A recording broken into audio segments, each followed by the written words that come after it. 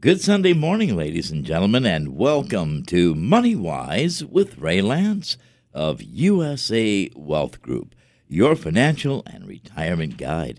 And thanks for making us a part of your Sunday morning listening each and every week. The mission of USA Wealth is to help you protect your family and protect your money. Nobody does that better than Ray Lance of USA Wealth Group. Good morning, Ray. Good Sunday morning, Phil. Good Sunday morning, ladies and gentlemen. Welcome to Money Wise, brought to you by USA Wealth Group every Sunday morning at this time. We appreciate your listening. We like to talk about topics that relate to your money and your family, how to protect your money, how to protect your family. We talk about a variety of things. Today we're going to be talking about gifting and why gifting is important, not only for what it does for the person who receives the gift, but also for what it does for the person who makes the gift. Mm-hmm. We all feel better when we give something to somebody. It's a human condition that we just feel much nicer when we are able to make a gift for somebody. So we're going to be talking about some of the tax aspects of gifting this morning, how you can multiply gifts, how you can do gifts to children, whether it's for school or college, how you can increase the value of what you want to leave to somebody with life insurance as an example. But gifting is a very important part of our culture. If we didn't have gifting in this country, such as charitable gifting, for example, think of all the institutions that we would have to depend on government to provide. The Red Cross, the American Cancer Society. Think of all the research things that are done in this country, and largely through gifting. Think about the Dana-Farber Institute, for example. Their largest fundraising event in the country is the bicycle ride that they have every August, the Pan Mass Challenge. Mm-hmm. And the people who ride in that race, you may or may not know that, for example, that they raise money to support them, and 100% of all the money that's raised, every nickel, every dime of it goes directly into research for cancer. There are no costs for this. And it's the largest single fundraising event in the country, right here in Massachusetts. So support the Pan Mass Challenge. If you know somebody, for example, who's thinking of riding in that race, and they ask you for a donation, make a donation. I venture to say, as an example, that there's probably not a single person listening to the show today who hasn't had a family member or some dear friend of theirs who's passed away because of cancer. So cancer research is extremely important. You bet. So that's just one thing we're going to talk about. We're actually going to try to do a 3-part series on gifting. So part 1 is today, and it's going to talk about some of the technical side of gifting. How much are you allowed to give? How can you multiply the gift? Things of that nature. And then we'd like to do a show probably a week later on how to support charities and the tax deductibility side of making a gift to a charity. So I'm going to try not to talk about how to take a deduction for your gift today. I'm going to do that for another show because that's a whole topic by itself. And then we'd like to do a show on what happens if you belong to a particular church or temple or religious organization. How much money should you give to that organization that you belong to? And that's the topic of a whole show, and we're hoping to have some guests on for that particular show to talk about, well, should you tithe? Should you give 10% to your church or to your temple? Is there a membership fee in your church? I know some of the Jewish temples have membership fee structure, and churches have to be supported and temples have to be supported. Whether you're Catholic, Protestant, Muslim, Jewish, whatever your faith is, you have to support those institutions. They're very important in this country. So I'd like to do a whole show about that and have representatives on from different religious faiths and ask them questions about, well, what are your expectations? And as a quick example, in my church, we have a program where we encourage people to make a pledge. And it's according to your own individual ability, but that allows the institution, the church, to be able to forecast their revenue for a year. They have a budget just like every organization has a budget. Sure. So let's talk about some basics of gifting. And gifting has been around for a long time. And the first thing I'd like to do is remind you that this is MoneyWise, brought to you by USA Wealth Group. And this morning we have a mystery guest who's hiding behind a screen, attorney Michael Coleman.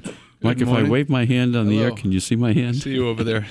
And Michael, tell us a little bit about your background and where do you work and what do you do? Well, I'm an attorney. I work at Lance Law, Inc. That's in Dartmouth on Fons Corner Road. We do estate planning, so we deal with trusts and wills and powers of attorney and all sorts of estate planning and elder law issues. Okay, well, welcome. Thank you. And you've been a guest on the show a number of times, and let's talk a little bit about gifting. And maybe even about some ancient Greeks. You know, money is important, wealth is important. So there was a famous Greek philosopher once whose name begins with an S, Phil. Stavros. And he said, wisdom outweighs any wealth.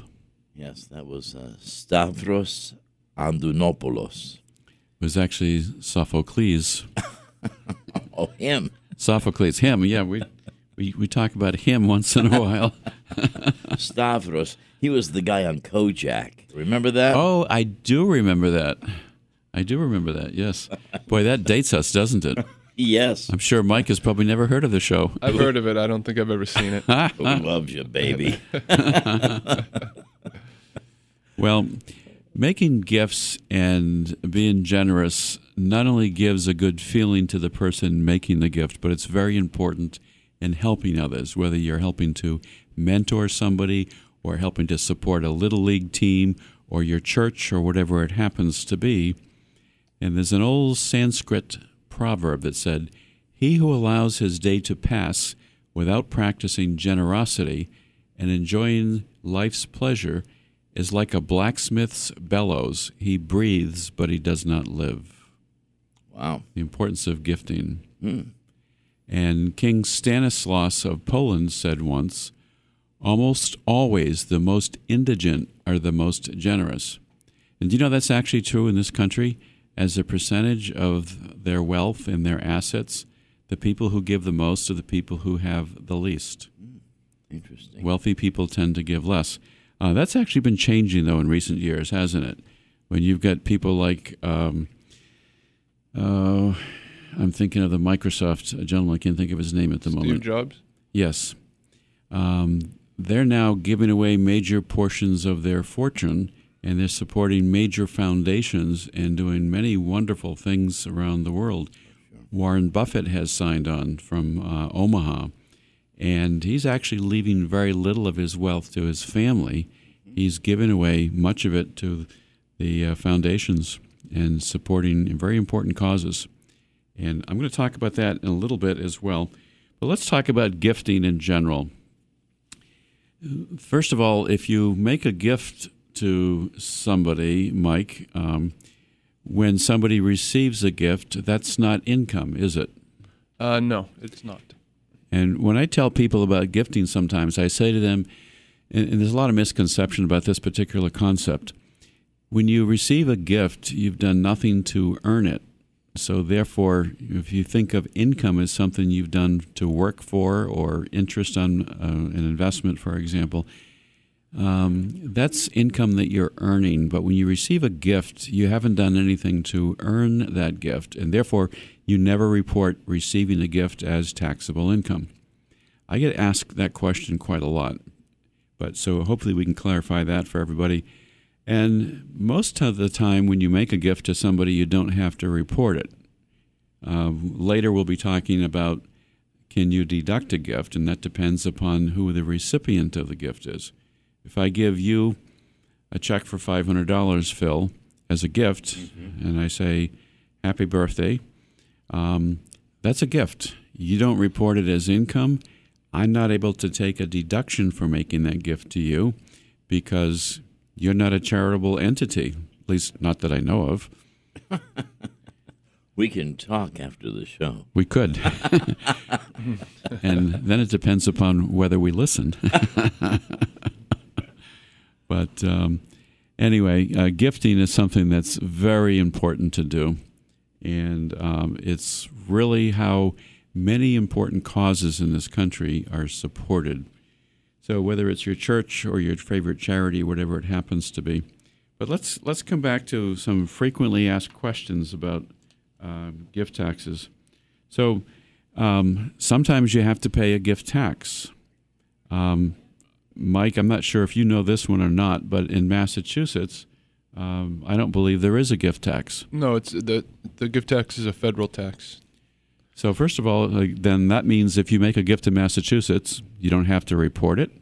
And You would report it as a federal issue. Okay. There's an annual exclusion of $14,000. So if you give a gift worth of value of more than $14,000, you would have to file a gift tax return, but you would not have to pay any tax until you reached a $5.4 million worth of gifting. So unless you're going to be giving away lots and lots of assets, I don't think anyone has to worry about actually paying any tax.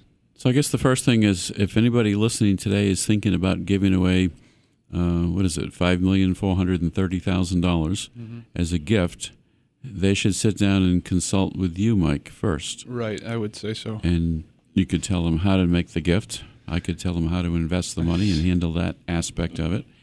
But obviously most people don't give away that kind of money.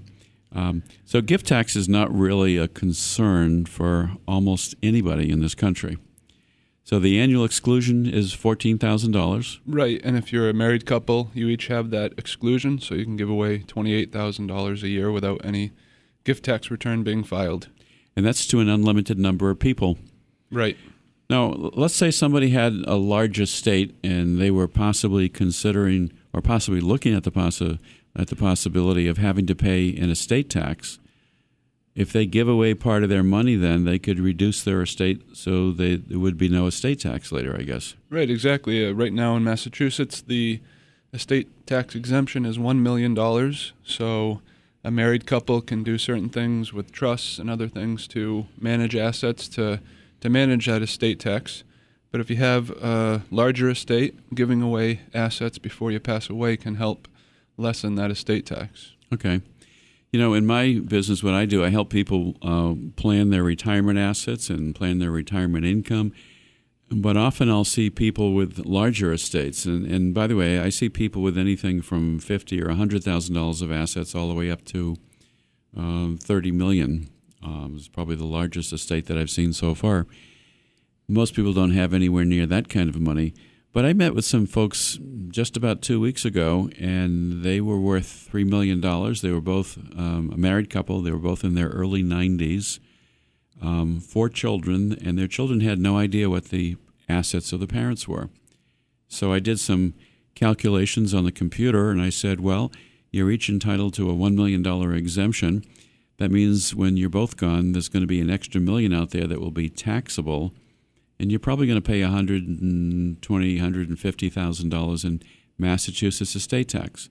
And I said, that's not necessary. You don't have to pay estate tax.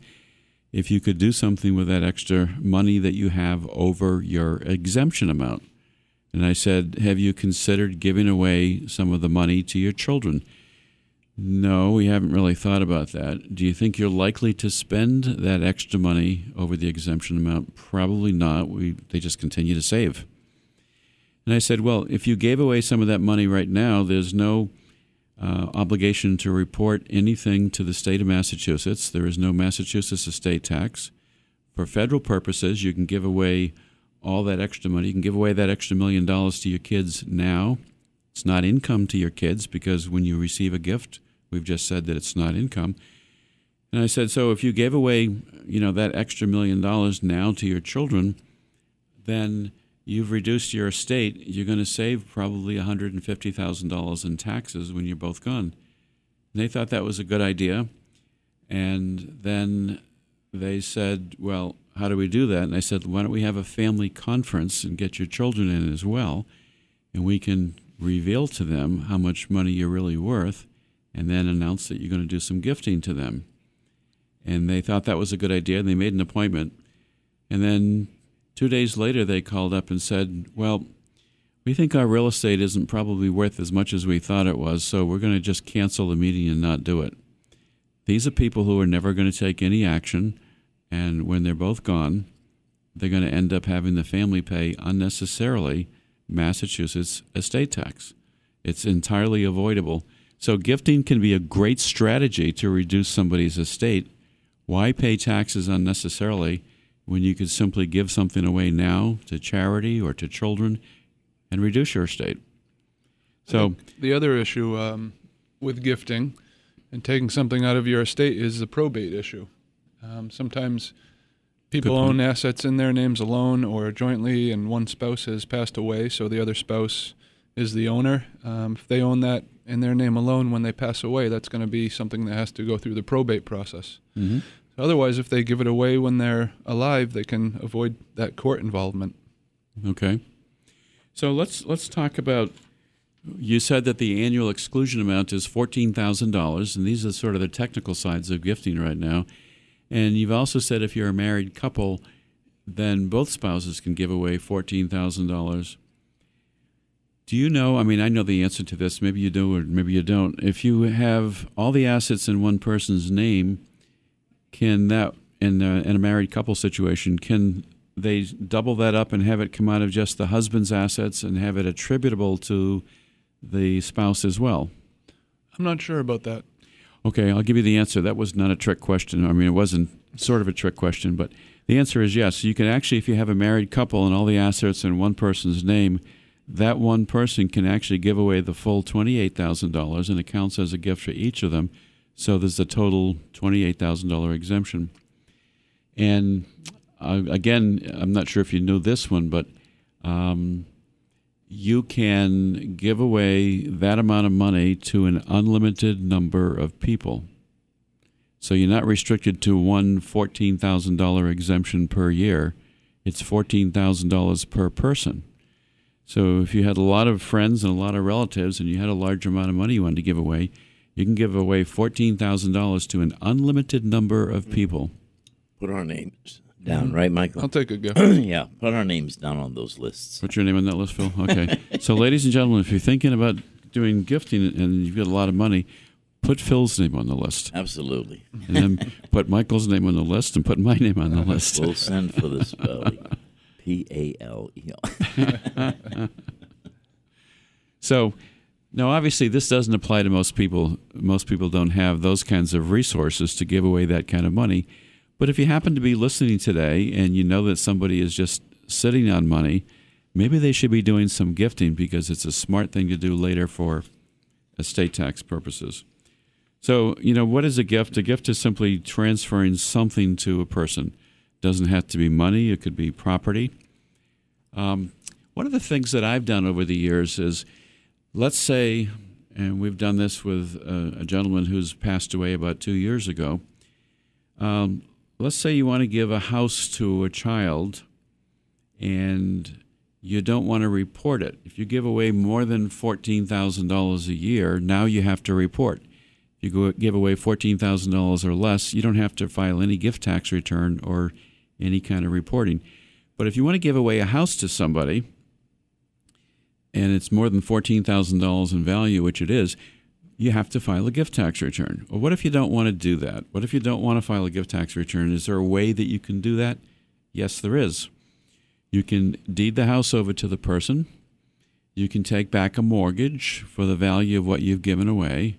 And then every year you can forgive $14,000 of that mortgage. And it's a simple one-sentence piece of paper. I hereby forgive $14,000 of this debt. So if it's a $140,000 house, in 10 years you can just gradually forgive the debt. And because you're doing that in $14,000 increments, you don't have to file any gift tax return. Now, if you still owe on the house, can you do that anyway? You can, but you have to pay close attention to the note and the mortgage, because typically they're going to have a provision in the mortgage and the note that says you can't transfer a title without the permission from the bank. So there's a couple ways you can do that too. There's always some kind of a solution. One solution is you can say to the bank, I want to give this house, I've got two houses, I want to give one of them to my daughter. can I have your permission? And they'll say yes.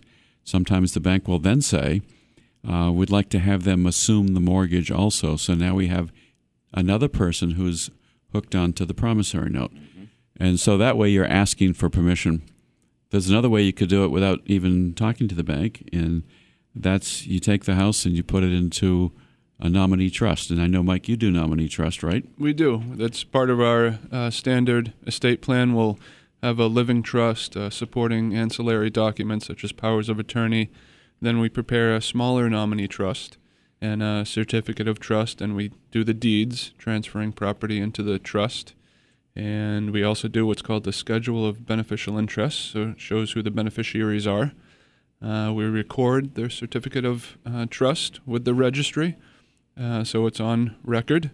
So we can do all those things, and yes, we do nominee trusts. And then when you do that, you have a beneficiary schedule, right? Right, we do, and normally generally the trustees are a married spouse, and then they're also the beneficiaries. And then what we do is we make the living trust the beneficiary when they pass away, so that the provisions of the living trust will kick in, and the beneficiaries under that trust will get those assets. All right. Now, let's assume that you've done that. Let's say it's a husband and wife, and they take and put their house into this nominee trust, and there's a beneficiary schedule, and it says that they're the 100% beneficiaries. What you could do now, without having to change the title further on the deed, is you could simply give a little one-sentence thing to your child every year and say, let's assume it's a husband and wife again. The husband's given away $14,000 and the wife has given away $14,000 because they each can. So I'm giving you a $28,000 gift again to my daughter, and then you change the percentages on the beneficiary schedule. That way you don't have to record anything, and you don't necessarily have to tell the bank. Technically you should, but a lot of people don't bother. And by the way, you can take that house that you want to put into the nominee trust, and you can transfer that without getting the bank's permission. I don't know if you knew that one, Phil, for example. I didn't.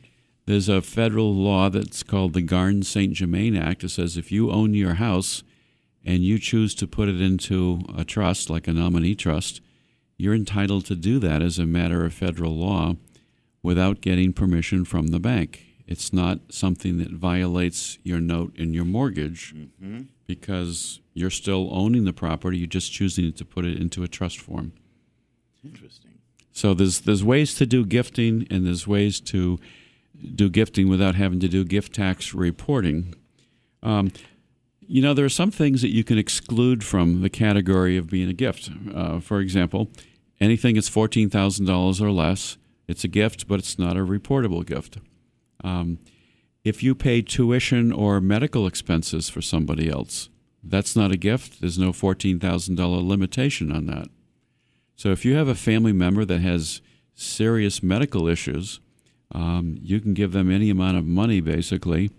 Same thing for tuition, and it's not a reportable gift.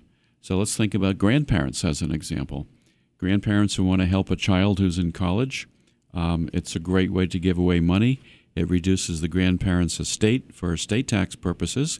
It helps the child.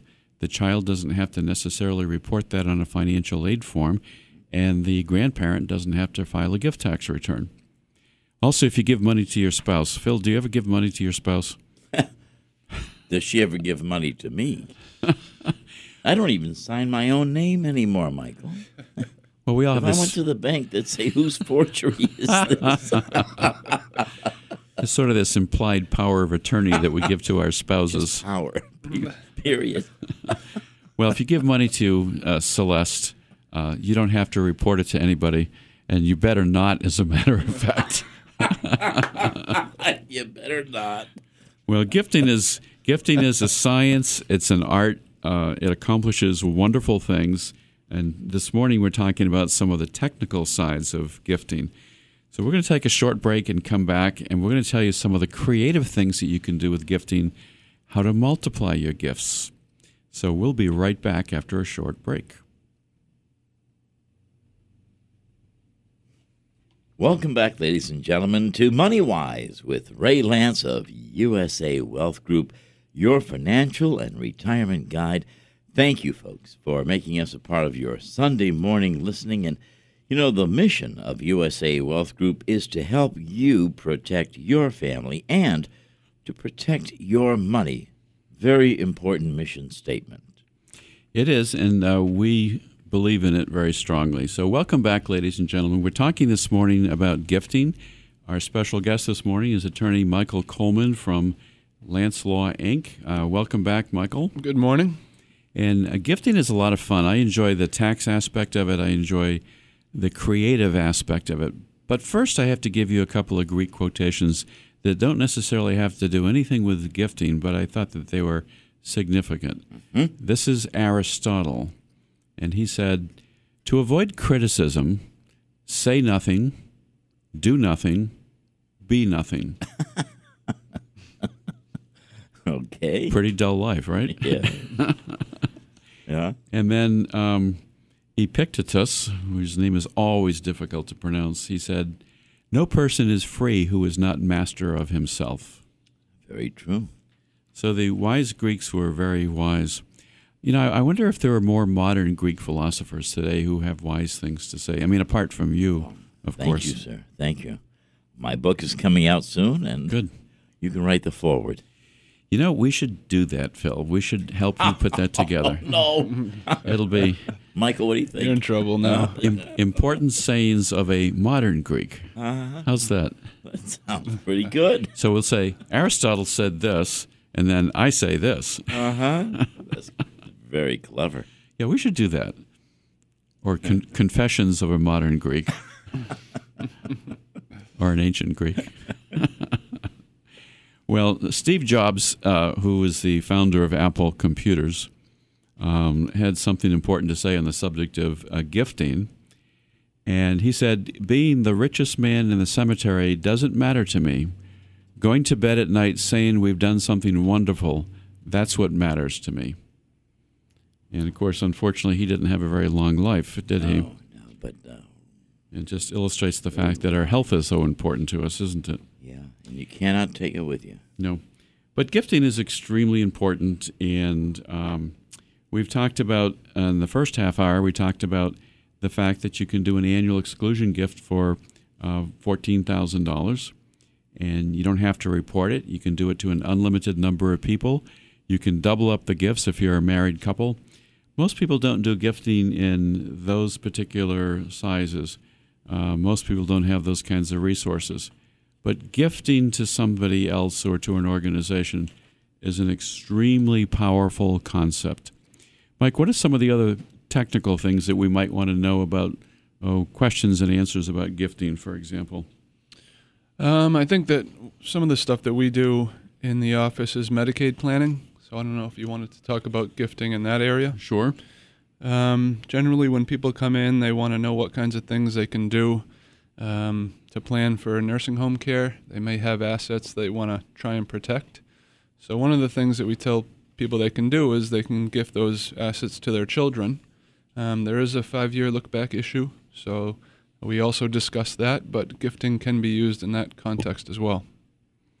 Okay, that's helpful to know. We also mentioned briefly in the last half hour the fact that if you give a gift to fund tuition for somebody, let's say it's a grandparent as an example, that's not a reportable gift, and there's no $14,000 limitation on that. And there's particular ways that we can show you how to do that to make that even more efficient.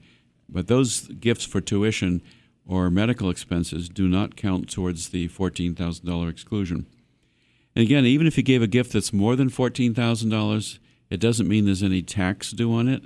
It just means the IRS wants you to report it and fill out a gift tax return because some of those gifts can count against your estate exemption later when you die. That's why they want it reported. Otherwise, if you had somebody who had a $6 million estate and they don't want to pay estate taxes when they're gone, they could give away a lot of their money and say, oh, no, I don't have a large estate. So it will count against you later. The gift and the estate taxes will be basically added together to determine whether there's a tax due when you die. That's why the government wants you to report any gift that's over $14,000. And that's the whole reason for it. But the other way you could do gifting, if you wanted to gift for education for children, is you could put money into a 529 college savings plan, for example. And there's even a 5-year special rule that allows you to give more than $14,000, for example. You could bunch it all up into one particular year, and there's something called a 5-year election. So if you have let's say a widowed grandmother, she could take $70,000 and put it into a 529 plan for a grandchild if they had that kind of money. So there are a lot of individual rules, particularly for education. And one of the things that we are concerned about sometimes is, what if you want to put money in the name of a child right now for education in particular? Mike, have you heard anything about gifts and trust for minors and how that might be set up in a bank account, as an example? I'm not very familiar with that subject. All right. Well, I can tell you a little bit about it. Basically, you can open up a simple bank account and put money aside for a child, and you have the ability under the Uniform Gifts to Minors Act that you can actually continue to control that account. And so let's say, again, it's a grandparent. They want to put money aside for a grandchild. What they could end up doing is set up a Uniform Gifts to Minor Act account, and the grandparent or the parent will still control the account. So you don't have to turn the money over to the child. So that's another very, very useful thing to do. So there are lots of ways you can do it. One of the things that I've talked about in the past is the fact that if you want to multiply a gift, I believe I've mentioned this story before. Let's say you have some money and you want to leave it to a charitable cause, and you're not going to need this lump sum of money. One of the things you can do is you can buy a life insurance policy, and you can increase the value of the gift. So let's say you wanted to leave $50,000 to the Lloyd Center for Environmental Studies in Dartmouth, as an example. Great organization, by the way. You could take that same $50,000 and you could buy a single premium life insurance policy and then name an organization like the Lloyd Center as the beneficiary. And so now you've taken what would ordinarily be a $50,000 gift, and maybe you're going to have a $125,000 or $150,000 death benefit through a life insurance policy. We've had many clients do that kind of a thing. And particularly if it's money that you're not going to need or use, you can do that. But every gift is so very important. When we talk about doing charitable gifts, we're hoping to have on people from Gifts to Give. We've had them on the radio before. It's a wonderful organization in this community. So is the Greater New Bedford Community Foundation, which has grown their assets enormously, and they give to a whole variety of causes in the community. We're hoping to talk to some of those people on the air soon. But every gift matters. It doesn't matter whether it's $10 or $20 or $100. Every time you make a gift to somebody, think about how it makes you feel. It makes you feel like you've done something that's helpful. You've done something to help somebody. So it's a wonderful psychological thing that you may want to do. Mike, are there other technical things that you might have or frequently asked questions that you might want to talk about? I was just thinking about the fact that you might want to mention that, when someone gives something away outright, most people would consider that a gift, of course. But a gift is also when you give something away for less than fair market value. So if you're giving, a car away that's worth $50,000, but you sell it to someone for $15,000, I think you would have a gift of the difference between those two amounts. Okay. And the way you give things, or the asset that you give away, sometimes has some tax implications on the person receiving it, not because they have to report it as income, but they don't. But if you give away what you've just suggested is like appreciated stock, for example, then there's something called your cost that you paid for it, or your cost basis. It doesn't have any impact on you, the giver, and giving that asset away. But if you had stock that was worth $10,000 and you paid $5,000 for it, then the person who receives the property gets what's called a carryover cost basis. So they now own that stock for the $5,000 that you paid for it. And then if they turn around and sell it, then they will have a capital gains on the difference between the $10,000 and the $5,000 cost basis. So the kind of asset that you give away can have tax implications when you go to sell it again sometimes. A lot of times people will come into our office and one of the things they'll want to do is just give their house to their children now. Mm-hmm. And we always talk about the capital gains tax implications in doing that, and try to explain to them how that might be a bad idea. Their kids might be saddled with that tax burden. Right. They may have to pay capital gains tax, particularly if they never live there themselves. Now, there's the interesting thing that I find about taxes, I find tax planning really fascinating, is there's exceptions and there's exceptions and there's exceptions. That's the whole nature of our tax code. So let's say that a parent gave the house to the child and they get a carryover basis. Let's say it's a house that's worth $200,000 and the parent paid $100,000 for it, and then a year later the parent dies. Well, if the child goes out and sells the house right away for $200,000 and they got a carryover tax cost of $100,000, they're going to have to pay a tax on the capital gains of $100,000. And the maximum tax would be probably about 20%. And so they may end up paying $20,000 in capital gains tax. Now, on the other hand, if the child takes the house and lives in it for 2 years, it becomes their primary residence. And now they could sell the house after 2 years of living there, and they can exclude from the sale of the house gain up to $250,000. So if they choose to sell the house right away, they could end up paying capital gains tax. If they choose to move in the house and make it their primary residence and live there for at least 2 years, then they can sell the house and probably they're not going to pay any capital gains tax at all. So there's a lot of planning features, but most importantly, if somebody is thinking about giving a house to a child, they ought to be aware of these very important tax consequences and maybe have the conversation with a child of, do you plan to sell the house? Do you plan to keep the house? So get some tax advice if you're thinking about giving away something that has appreciation and value, and you want to find out what the child's plans are for the asset later. So we've talked about the fact that husbands and wives can do what's called gift splitting. You can take and do a $28,000 gift and treat it as half from the husband and half from the wife, let's say. And you can do that to an unlimited number of people. We've talked about the very important gift tax exclusion and why, if you keep your gifts below $14,000, you don't have to do any gift tax reporting. All these are very important concepts. Another particular reason to give away an asset, though, is because what if this asset continues to appreciate in value? Then often the increased appreciation is not going to be in the parent's estate. It's going to be in the child's estate, let's say. So there are lots of reasons for gifting from a tax point of view, and it's just important that we talk about some of those. There are many other ways of giving away property, including through trusts and so forth. It's a little bit too complicated probably to talk about on the radio for this particular show. But I'd like to focus for just a couple minutes on some of the psychological reasons for giving away money.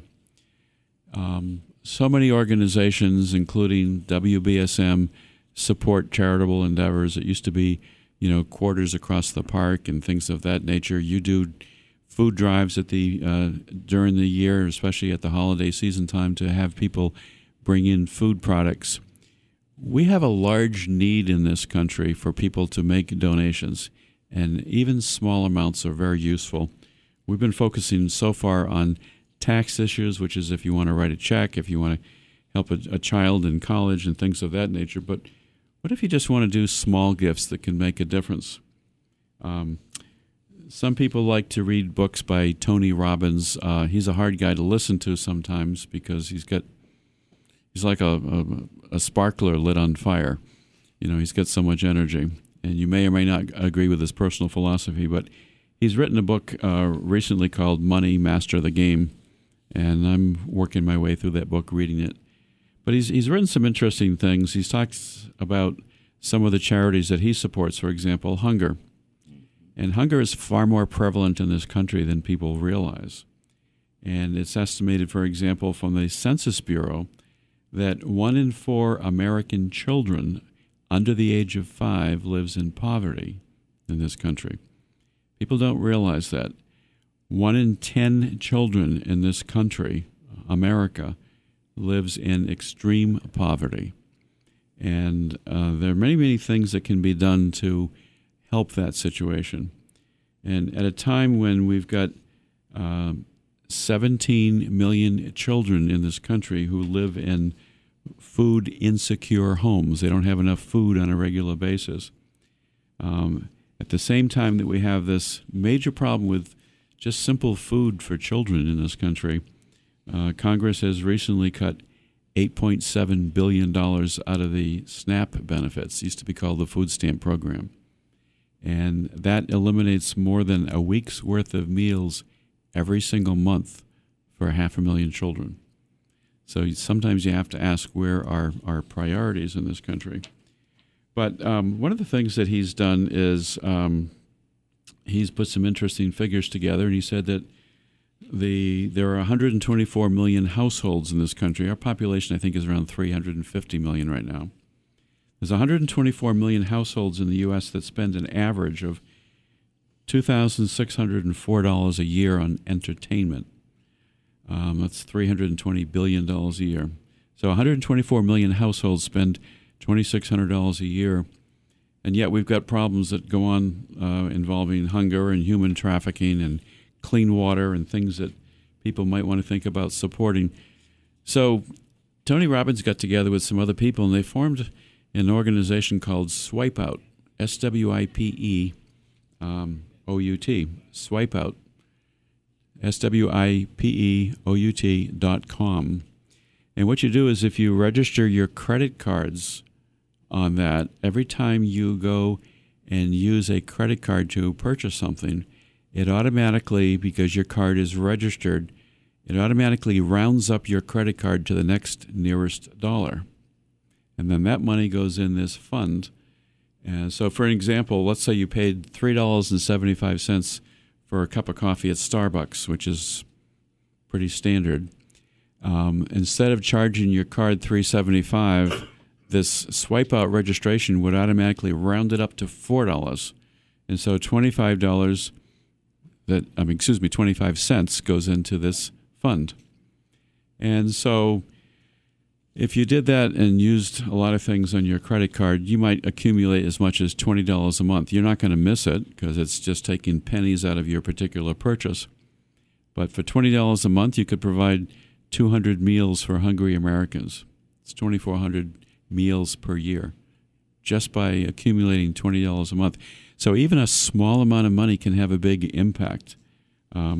So whether we want to know it or not, we have a major problem with simple hunger in this country. I think it's a really interesting idea. One of the leading causes of children's death in the world right now is simply contaminated water, not having enough fresh water. Money can be used, some of the money can be used for that. Human trafficking is a real serious problem. I was pretty impressed with reading some of this material, and it's pretty scary. The church that I go to in Dartmouth, the Dartmouth Congregational Church, is going to start sponsoring mission trips again to various countries. There's going to be a group to get together and decide where to go. Take the country of Haiti. Haiti had major earthquake issues not long ago, and it's an incredibly poor country to begin with. So in 2008, an ABC News correspondent, Dan Harris, went undercover, went down to Haiti, and he was doing this as a news report. He wanted to find out how long would it take and how much money would it cost for him to buy a child slave, which is pretty serious when you think about it. And he went to Haiti, the country of Haiti. He negotiated to purchase a child slave. It took him less than a day to do it, and he paid $150. So think of countries that have those kinds of horrendously serious problems. So when you're thinking about giving something to somebody and thinking about causes that you can support, giving is something that does as much for you when you give a gift as it does for the person who receives the gift. And you can be helping things like child trafficking or clean water or hunger in America. So, be generous when you give. The famous poet in this country, Maya Angelou, once wrote, "I have found that among its other benefits, giving liberates the soul of the giver." So we can help you on the technical side of giving, and we're happy to do that. But think about some of the things that you might want to do to make your own life a little bit more meaningful by simply engaging in the act of giving. Mike, we've talked about giving. We've talked about some technical things this morning. We've talked about the importance of giving. I always like to tell people, too, that we can show you how to multiply your gift. And we can do it with life insurance. We can do it with investments. We can do it with things that won't cost you much. I see clients a lot that have IRA accounts, and not everybody is in this category, obviously, but a lot of people will say to me, "Can I do anything to avoid receiving this IRA distribution, this minimum distribution I'm required to take when I'm 70 and a half years old? I don't need the money, and all I'm going to do is pay taxes on it and then stick it in the bank." And the first answer is no. You have to take your minimum distribution, or you'll be penalized if you fail to. But at the same time, why don't you do something with that money that you don't need and make a gift of it, or put it in a form such as a life insurance policy, as an example, where you can multiply the impact of a gift? Or the other thing that we'll sometimes say is, why don't you take half of the money, because you have to pay some taxes on it anyways, and why don't you take the surplus money that you don't need, and let's use that to help some charitable cause. We also do a fair amount of work with something called a charitable remainder trust. And that's a way to avoid taxes and also to do some good. And that's often for people who might have real estate. I did one in New Bedford, for example, with a gentleman who had a garage structure. He was going to sell the garage, and if he did, he was going to incur $80,000 of reportable income and pay capital gains tax on it. And so what we did is we took the garage instead and put it into a charitable remainder trust in which he was the trustee, so he still controlled it, and the charitable remainder trust then sold it. And so how does this relate to gifting? Well, this process of using the charitable remainder trust resulted in him getting income over the course of a 20-year period, and then at the end of that time, or if he died sooner, then there was money going off to charity. So there are many, many ways that you can help benefit a charity. There are many, many ways you can help your family. And Mike, I know you do some of these things as well. Yes, we do. We've done charitable remainder trusts. We talk about gifting with our clients whenever they come in. So, yes, we do. And I know that I'm not sure the date that you're doing. You're doing a seminar soon on talking about legal documents also. Do you have information you might want to just describe that briefly? The seminar is on April 21st. That's a Tuesday at 6:30 p.m. It's going to be at the Emeritus location, Senior Living Center on 274 Slocum Road, Dartmouth, Massachusetts. Again, that's Tuesday, April 21st, 6:30 p.m. If you'd like to sign up for that, you can call us at 508-998-8800, or you could register online at lancelawinc.com. And Go ahead. During that seminar workshop, we'll be talking about wills and trusts and gifting, as Ray mentioned before, capital gains issues. We'll be talking about estate taxes. We'll be talking about nursing homes and Medicaid issues. So feel free to sign up. And we'll be happy to provide some information to you anytime you want by calling USA Wealth Group at 508-998-8858. It's better to give than to receive, most of the time. But thank you so much for listening, Mike. Thank you for being here. Thank you. And ladies and gentlemen, we'll see you again soon. And thank you so very much for making MoneyWise Radio a part of your Sunday morning listening. And let the professionals at USA Wealth Group help you protect your family and protect your money. Remember, folks, let their family protect your family. So until next Sunday morning, on behalf of everyone, have a wonderful week.